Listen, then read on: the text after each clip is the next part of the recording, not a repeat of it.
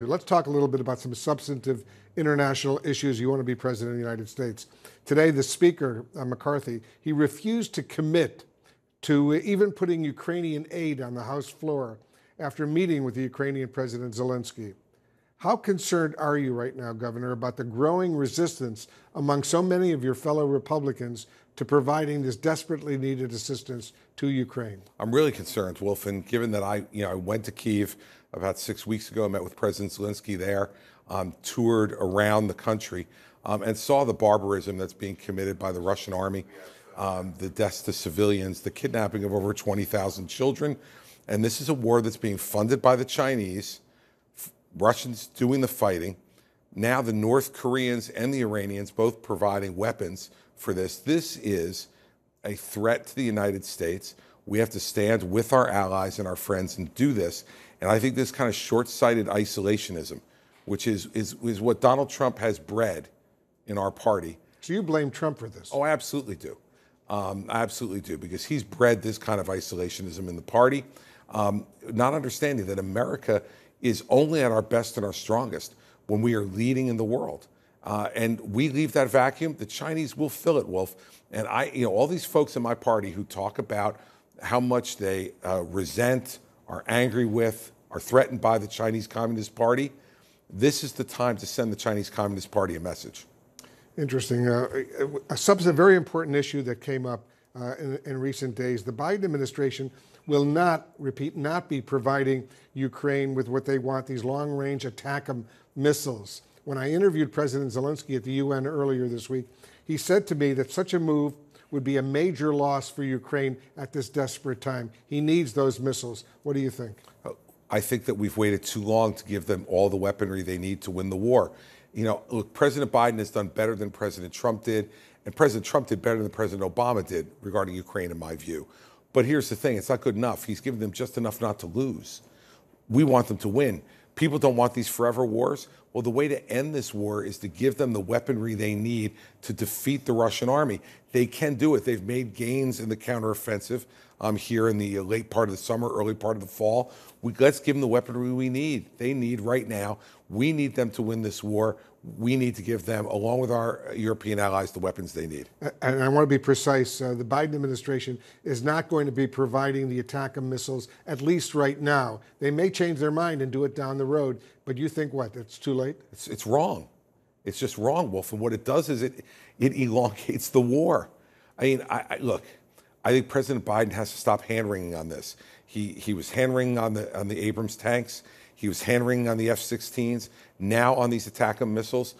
Let's stop it. Let's give them what they need. And look, if 6 months from now, after you've given them everything they need, they're not making progress in the war, then we have to reevaluate it. But we can't reevaluate it smartly if we're not giving them what they need to win.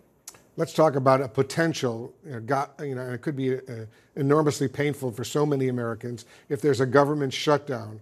And it looks like there's a lot of dysfunction among your fellow Republicans up on Capitol Hill right now. Is Kevin McCarthy the right leader, the right speaker to deal with this very important issue?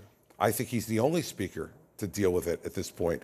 Look, you have a very small number of people, as you know now, Wolf, 4 or 5 members of the caucus who are pushing it in this direction. But this is what happens when you have such a thin majority as he has. He's got the toughest job in Washington right now in terms of trying to manage all that. I think Kevin is doing the best he can, but I think he was honest today, and I think he needs to do more of this. He said these folks are trying to burn the house down. And I think he needs to be honest and strong about this and let people know exactly what's happening in the country. Let's face it, your job when you come here is not to shut the government down. It's to run the government more efficiently. And by shutting it down, that's a cop-out. It's a cop-out. We have divided government. We've got to come to a resolution with the Senate and get this done. I'll get to some of the political issues that are coming up right now. As you probably know, Donald Trump, he posted a series of social media attacks going after you, attacks against you last night. He called you, and I'm reading now, a grifter. He attacked your record as governor of New Jersey, and he attacked your campaign. He clearly sees you as a potential significant rival. Right. Well, he said himself, Wolf, a few weeks ago, I only attack number 2. Well, he has stopped attacking Ron DeSantis, and he started attacking me. You and I have sat here before and had this conversation. I told you that I was going to gain in this race. We've seen it now in all the polling in New Hampshire. I'm a second place in New Hampshire. We are going to take on Donald Trump directly. And he doesn't like it when he's taken on directly and he's confronted. I'm the only one on that stage who was unwilling to raise my hand beside Asa Hutchinson and say I wouldn't support a convicted felon for president of the United States. He doesn't like when people stand up to him and call him out on the nonsense that he's involved in. And I guess he had a bad night last night. Maybe he had some bad Chinese food or something, Wolf. But at 11:30 at night, a little indigestion, decided to attack me. Keep it coming, Donald. And by the way, if he had any guts, he'd get on the debate stage, and he's got things to say about me. Stop hiding behind your social media site, your failed social media site, Donald, and start taking me on directly. Show up. Stop being a coward. The Wall Street Journal, in an editorial today, said this about Donald Trump's refusing to go to this second debate next week. And you see the headline there, "Why is Donald Trump afraid to debate?" And then Wall Street Journal editorial page wrote this: "He's ducking exchanges with his competitors who could challenge his record and platform." Why do you think he's refusing to debate? Look, if I had his record, I wouldn't want to debate either. He said he was going to balance the budget in 4 years as a businessman. He added $7 trillion to the national debt. Said he was going to build a big, beautiful wall across the entire border of Mexico. He built 52 miles of new wall in 4 years, and he said Mexico was going to pay for it. They never did. He said he was going to repeal and replace Obamacare. He had a Republican Congress. He couldn't get it done.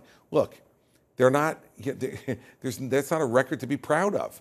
And what he also led to was Joe Biden becoming the president of the United States. And lots of Republicans like me object to that as well. And we want to win the White House back. He's afraid to get on that stage, lastly, because he doesn't want to face me, Wolf. I prepared him for the debates in 2016. I prepared him for the debates in 2020. He knows what that's like. He doesn't want the American people to see it. I do.